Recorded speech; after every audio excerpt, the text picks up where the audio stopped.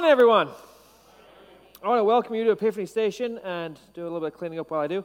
For those of you who don't know me, my name is Matty Taus. I get to be the lead pastor here at Epiphany Station. And as a lead pastor, I get to share something with you this morning from our leadership team. Before we jump into our teaching series, we have an incredible group of people that work on all of our financial resources and how we implement them and how we use them to build God's kingdom here. And they've let me know of an opportunity we have to be able to take more personal responsibility in what we do. And this conversation just now is for those of you who really see value in the ministry and mission of Epiphany. If you see this as a ministry that's been serving you or your family, or you see it in its desire to embrace outsiders actually doing what it does well, then this is for you and me. If you are a guest here today, this conversation might not well be for you. It might just be for you in the future. Because you see, the vision that we have is to embrace thousands of outsiders. And just speaking practically, to embrace thousands of outsiders means and takes thousands of ministry dollars to do it. So we can have the ministries that reach out to people like Celebrate Recovery, that we can support Elevate Youth Center, that we can be able to do our worship experiences on a weekend and have e-kids and e-babies and our music ministries, teaching ministries, that we can have discipleship training classes, care teams, prayer teams, all of it together with this goal of teaching people how to love God and love people, period. All of that takes an investment because all of that is an investment. And it goes and it thrives because we pour into it and because some of you pour into it. And I'm going to ask you this morning to consider what it means for you to be able to become a contributor, to be able to invest into what God is doing for our community, for people like you through Epiphany Station. Now, I'm not asking you, and never will we ask you at Epiphany Station to do something that, quite frankly, you don't feel like you should do, that you would be drawn to do it because out of guilt or out of shame or anything like that. But we are asking people that call this their home church, that see the value in it, to do something. We see on an average weekend, this weekend does not count as an average weekend, we see somewhere between 300, 330 people come to our worship experiences. That's not counting anything midweek. Now take away the 60 or 70 kids that usually are a part of that, and that leaves about 260 individual adults. To do what we're called to do in 2019, just broken down into all practicality, means about $30 per person to be able to see it happen on a weekly basis. $30 a week for us to be able to thrive and pour into the ministries we have. Now, most conversations I've ever had with people about giving to a church, I find that they're not actively against doing it. It's usually just because it's not placed in front of them that it's something that we do, or that they don't see the impact that it has when we do it. We are an autonomous church. What happens here because we make sure it happens here. There's no archdiocese, there's no head office pouring money in from outside. It's on us.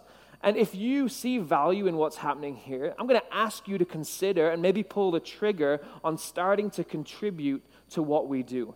The greatest way that you can help us, even if you are just starting or if you've always been giving, is to actually use our online giving mechanism to be able to help us understand how to use God's money best. Our online giving helps us see things a little bit clearer, a little bit better, and there you can also set up recurring giving. So if you want to do, say, the 30 a week, you can set that up and then it's good to go.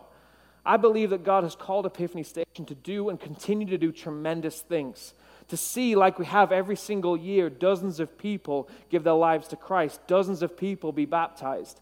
We've been able to see lives changed and addictions beat and marriages renovated because God has called us to do what we do well. I'm just asking if you call this your place or you've been served by it, for you to join the momentum, to join the movement by being willing to be a financial contributor alongside us. Now we get to wrap up our teaching series. Our teaching series that is built, this family-first idea that is built around putting family where it belongs. We started off this conversation in week 1 seeking to design and define really what it means to do real love and what real love means. We found that real love means sacrifice. If you really want to love someone, then you will sacrifice to show them that love. Last week, we had the conversation about what it means to do real marriage and how real marriage has real love inserted into it, that it will be sacrificial. Today, we get to have something of a culminating conversation that is based solely pointed at the art of parenting and raising children, but really is more of a conversation about how to do everything. Deep down, this is a conversation about your kids. and it's about your grandkids, and it's about your niece, and it's about your nephew, and it's about your friends' kids and your kids' friends. It's how to put kids where they belong. Because we all come to parenting, we all come to being an uncle and an aunt and a grandparent differently, with different views of what our role is and the part that we have to play. And most of those questions and those differing views are based on how to do it, and how to bring to bear the most impact that is most beneficial. One question that we rarely ask about parenting is why. Well, in the first year, you ask it a lot. You're like, why did I decide to parent? But most of the time, we don't ask ourselves why we even do this in the first place. Why is parenting a thing? Why does anyone have kids? Why is the model that we keep them in our homes and then we raise them up? What is the purpose, and why do we do this at all? Because we're lacking usually the answer to that question of why we're even seeking to raise them, we try our best to scrabble around and find some dreams and find some goals that we can maybe latch onto. You could think about parenting as decisions like, I'm just going to make sure that I'm not that kind of parent. Or maybe even in the positive, we'd say, I just want to make sure I raise my kids to be fill in the blank. But because those are kind of loose and they really lack a why and an overgoal end and purpose, they can lack certainty. They can lack intentionality. I think a lot of our parenting stories are very similar in that they start kind of idyllic and they can very quickly become a big hot mess. A hot mess of worry and confusion and questions. Things that can overbear and overwhelm any goals we might have originally had. We have questions day after day about what will they eat, and what will they drink, and what will they wear? What will they learn, and what will they play, and who will they love? Who will they follow? What will they choose? How will they vote? What will they live for? And what would they be willing to die for? I think parenting could be summed up with a simple equation, that parenting equals questions, plans, and surprises. And surprises, plans, and questions basically just make us worry. They make us worry continuously. What if? And what are we going to do? But our only what if, our only question this morning is, what if we had answers? What if we had answers to the question of why we do parenting? What if we had answers that told us how to plan to put that into place and practice? And what if we had families that could face surprises without them having the ability to implode our family over and over again? And this is for all of us. This is all stages of parenting. You and your potential love of having children, you and your newborn, your not so newborn, or you're fully grown. To understand what's most important, to understand what really matters, to understand what your kid really needs, how we can put kids where they belong. That's our goal and our aim this morning. How we can do everything that we were born to do and to teach our kids how to do it the same. The core guidance that we've had through this entire series has been from a book in the Old Testament by a guy called Joshua, or narrating Joshua's life. And the very specific chunk we've been working through is a declarative moment. It's a threshold moment in Joshua's life in chapter 24. When he comes to this point towards the end of his life, he calls a whole community together and he says, we need to decide from this point forth what we're going to do, who we're going to serve, what we're going to love, what we're going to make the number one priority for our family and for our marriages and for our kids. So we're going in it again today. And we're going to go in a little bit more with a little bit more context than we have in the previous weeks, because it highlights for us the problem that they faced then, the problem that we face now. So you can watch it with me on the screen behind me, or if you have your Bible, you can get to Joshua 24. He said this to the people. He said, so fear the Lord and serve him wholeheartedly. Put away forever the idols your ancestors worshipped when they lived beyond the Euphrates River and in Egypt. Serve the Lord alone. But if you refuse to serve the Lord, then choose today whom you will serve. Would you prefer the gods your ancestors served beyond the Euphrates? Or will it be the gods of the Amorites in whose land you now live? But as for me and my family, we will serve the Lord. Joshua's having a difficult conversation, one that I'm hoping you see the point of our conversation today matching. In that when he brought everyone together, he said, look, here are your options. And you do have options. Understand that you have options. No one's telling you what to do. But please look at the options and decide what you're going to do.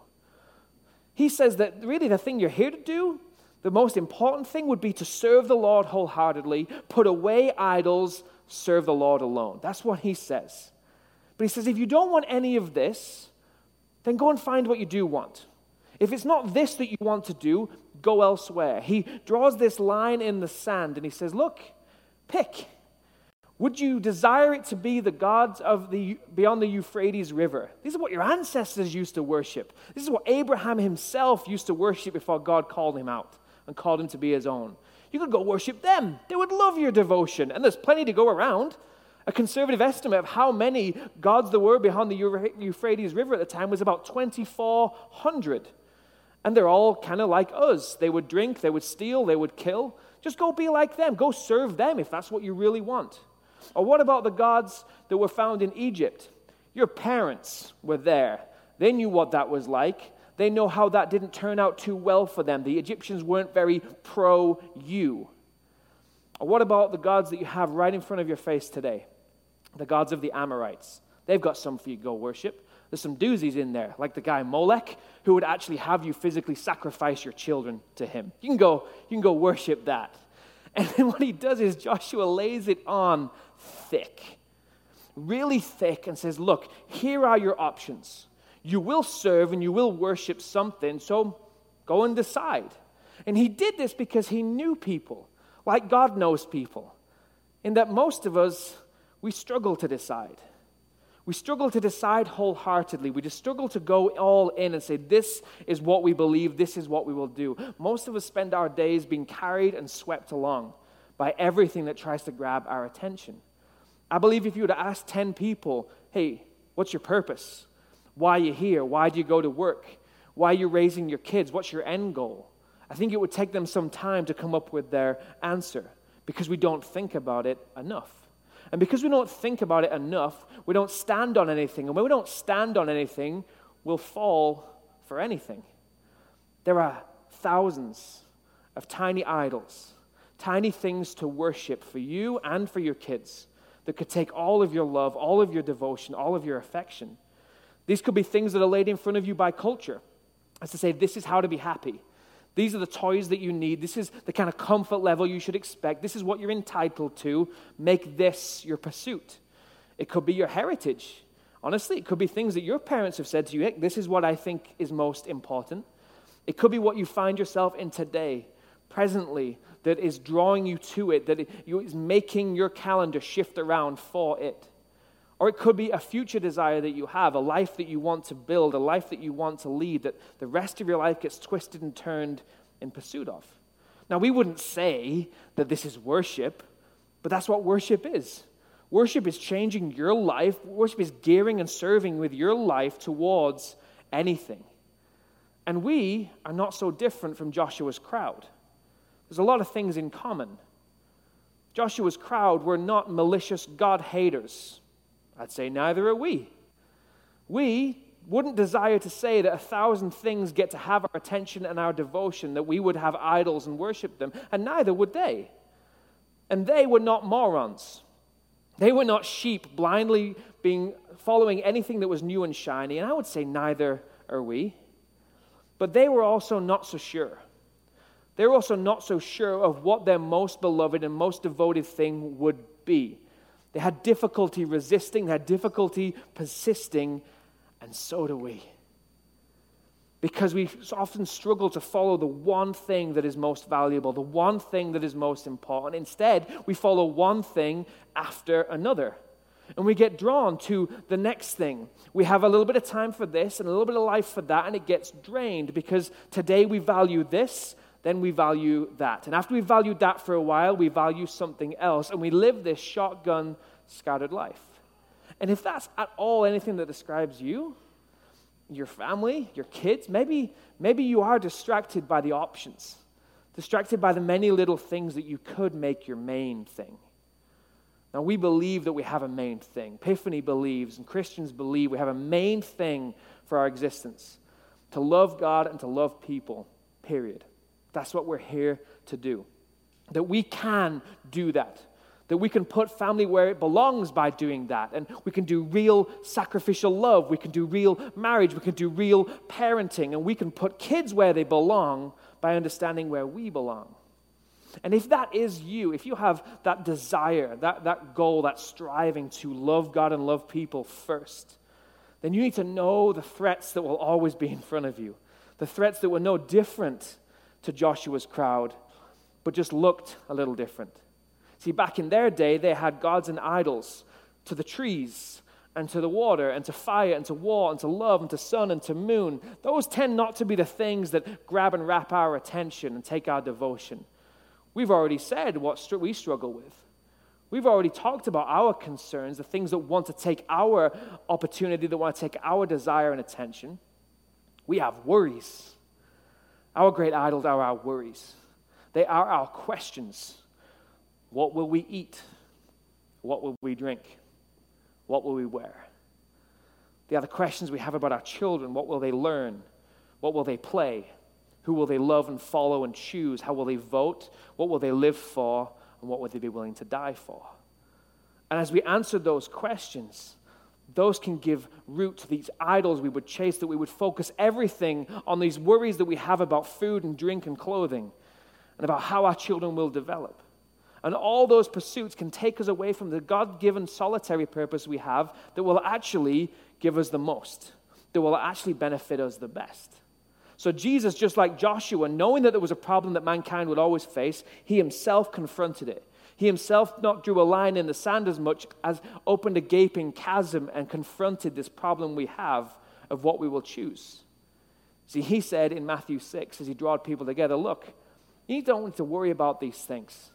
Don't worry about these things saying, what will we eat and what will we drink and what will we wear? These things dominate the thoughts of unbelievers but your heavenly Father already knows all your needs. Seek the kingdom of God above all else and live righteously, and he will give you everything you need. If we want to give our children, grandchildren, nieces, and nephews the very best thing that we can give them is a desire to seek God, the kingdom of God first. But as we do that, we will forever be curtailed. We will forever have an overwhelming, derailing force in our lives that can dominate our thoughts to take us away from it. That your primary goal, your primary concern, the thing to go and do best is to prepare a child for life, is to focus them on the kingdom of God. To focus them first on God, that they would know who their king is, that their God would genuinely become their God, that they would serve them wholeheartedly. That is the promise that God gives to us as parents, that is what we are called to do. That if we can get this, and if we can get our kids to get this, everything else will be given to them. That your marriage can be founded on this. Your family and your childbearing and raising can be brought to its best place in this. If we will choose to put God first and everything else second. If we will seek the kingdom of God first, then everything else will fall into line. If we will serve him wholeheartedly, then provision becomes promised. That is the best way for us to put family where it belongs. To put God first in our homes. To make our plans of how we will use our time and the days and the weeks and the months and the years we have with them. How we think about using our money and expenses. How we pour our resources into them. All the commitments we will and will not make that could distract us from what is most valuable or could set us on the right path. That we will always be threatened by idols and concerns and personal ambitions. And we can lose out on what we were made for. I was recently reminded by one of my mentors about the characteristics of my second favorite animal in the world. My first favorite will remain anonymous. My second favorite animal in the whole world is the peregrine falcon. There's lots of peregrine falcons in the UK, mountainous regions. They love it. And it's one of my favorites because it is unique. Now, it's a bird, and birds do normal bird things, and it does normal bird things. It flaps around, it eats, poops, does all the birdie things. But, although it doesn't look so different, the peregrine falcon is special. And if a peregrine falcon doesn't realize it's special, it dies. My coach Marlon was telling me about how the opportunity he had to go and be with a peregrine falcon trainer for a day. Because if a peregrine falcon's parents abandon the nest or get killed, a chick will never survive. And the reason it will never survive is it will never eat. No matter how old it is, if it isn't taught to do what it was born to do, it will never eat a single thing. So this is what the trainer does. He takes this young peregrine falcon and he pops it into the open air and he sends up a kite that has a colored lure on it. And the peregrine will be drawn to it and it'll circle and spiral up and up and up. And these birds can go 3,500 feet up. And once it's up there, it can see everything. Its eyes are built to be able to see minute details still 3,500 feet away. From above, it has favor. Above, it has advantage. It can normally fly about 40, 50 mile an hour top speed, but its prey is other birds. And therefore, if it never learns what it's got an advantage in and what it was born to do, it'll starve to death. Then once the bird has reached kind of like cruising altitude, the trainer will take a young pigeon from his pockets, living, and just toss it into the air. And in an instant, that peregrine falcon can see this bird. It can see it flapping, it can see exactly where it is, and something beautiful happens. It immediately knows, never having seen it before, something is triggered within its DNA and tells it to fall, and to fall hard. It locks on its head, and the way that its head is built, it's on a universal swivel. So the moment that a peregrine falcon locks onto something, it will not move. Its entire body around it will shift and change and adapt to make sure its head doesn't move an inch from 3,500 feet to the ground. Once it has started to fall, it will lock its wings in behind its body, forming the shape of a bullet, and it will start to gain speed. As it starts to gain speed, it pulls a membrane over its eyes so that as it gains top speed, the eyes and the brains don't turn to mush in its skull, because at top speed, it reaches 200, 250 miles an hour. And it goes down, and it goes down fast. In the blink of an eye, it's all over, and all that's left are pigeon feathers and a peregrine falcon that has food. In that moment, the falcon knows what it was born to do, how it's different, why it's different, and it will never lose that ability ever from that point, never wanting to pursue food any other way than the way that it is born and gifted to do. You and I are born and gifted. Our children are born and gifted to do something special, specific, and unique. That is to put God first. To put God first is because we are wired to put God first. It's what's in our DNA. It's what we're created for. And parents, for too long, we've been trying to teach our kids how to fly like normal birds. We've been trying to show them actually what it means to pursue prey in another way and go find what you need in a different way and see how other people are flying, go follow that. And we're missing the opportunity, and we're giving them all these secondary pursuits, a way to do life that in the end will just lead them to starvation, because they will never latch on to what it is they were gifted to do first. They don't need us to show them how other birds fly. They need us to show them how they were born to fly. They are already dive bombers. They are already capable of speeds that we could never comprehend. They are gifted with eyes and with ears and with gifts and with passions and limitations, yes, but God built in design to be the greatest part of the greatest movement on the face of the earth, the kingdom of God. And there's no exceptions. There is no child that excludes from this. No family that gets sidelined. Every believer, every kid, every family was born to do this. We were not meant for the slow spiral of life. We were not meant to keep trying to climb and climb and climb and see how high we could get, never latching on, never owning, never being able to capture what we were gifted to do. For what we were gifted to do was seek the kingdom of God first. The thing that gives us everything we will ever need is to love God wholeheartedly. That's our purpose. That's your kid's purpose. And that is your very messy. It's your very dangerous. It's your very frustrating. And it's your very high calling as a parent, as an aunt, as an uncle, as a grandparent, as a friend of a friend's kids, for you to show them what they're born to do. They're born to hunt. They're made to seek the kingdom of God, to dive bomb darkness, to change people's lives, to renovate entire communities. And it's on you and me to make sure we guide them on that path. We show them what to do.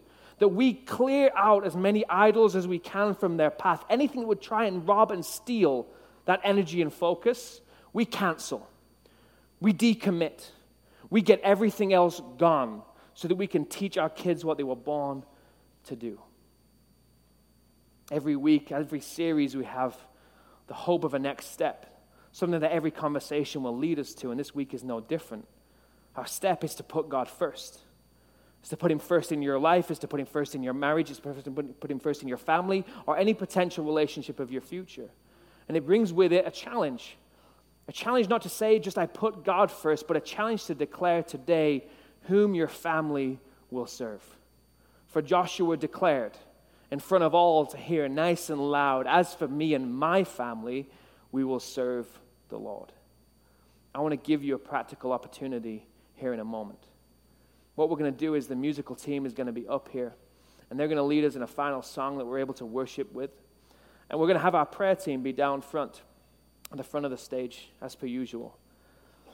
But we're going to do something a little bit different. We're actually going to have all of the E-kids come back in and join their families. If you have anyone in E-kids this morning, we're going to bring them back in, and they're going to come and find you. This is going to give you an opportunity to be able to sing and be able to worship as an entire family.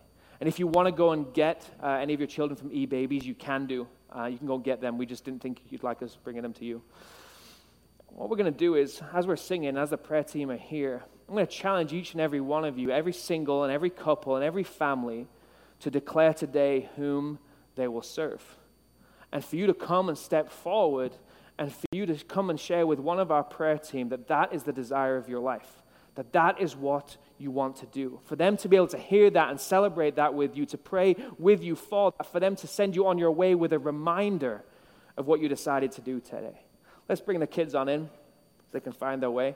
If you're watching at home online, you don't get to be here with us today, and that's a shame, and I'm sorry that you can't, but I challenge you as families around the couch and around the TV to decide what it is that you're going to do, to decide whom you're going to serve, to decide what as a family you are going to be gifted and born and driving towards for the rest of your days. And I challenge you to lead your family in prayer as you declare that today. Now, as our kids have made it, as our prayer team has made it up front, I want to remind us what we are here to do. We are here to put family where it belongs. We're here to seek the kingdom of God first. We're here to put away idols.